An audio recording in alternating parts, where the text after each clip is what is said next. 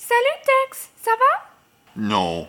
Hier, j'étais à la bibliothèque depuis 2 minutes quand l'alarme incendie a sonné. Je n'ai pas pu travailler. Ensuite, à la cafétéria, je faisais la queue depuis une demi-heure lorsqu'ils ont annoncé qu'il n'y avait plus de sandwich. Je suis allé faire course sans avoir mangé. Pour moi non plus, rien ne va comme je veux. Depuis lundi, je voulais te parler, mais ce matin, tu as dit que tu avais trop de travail.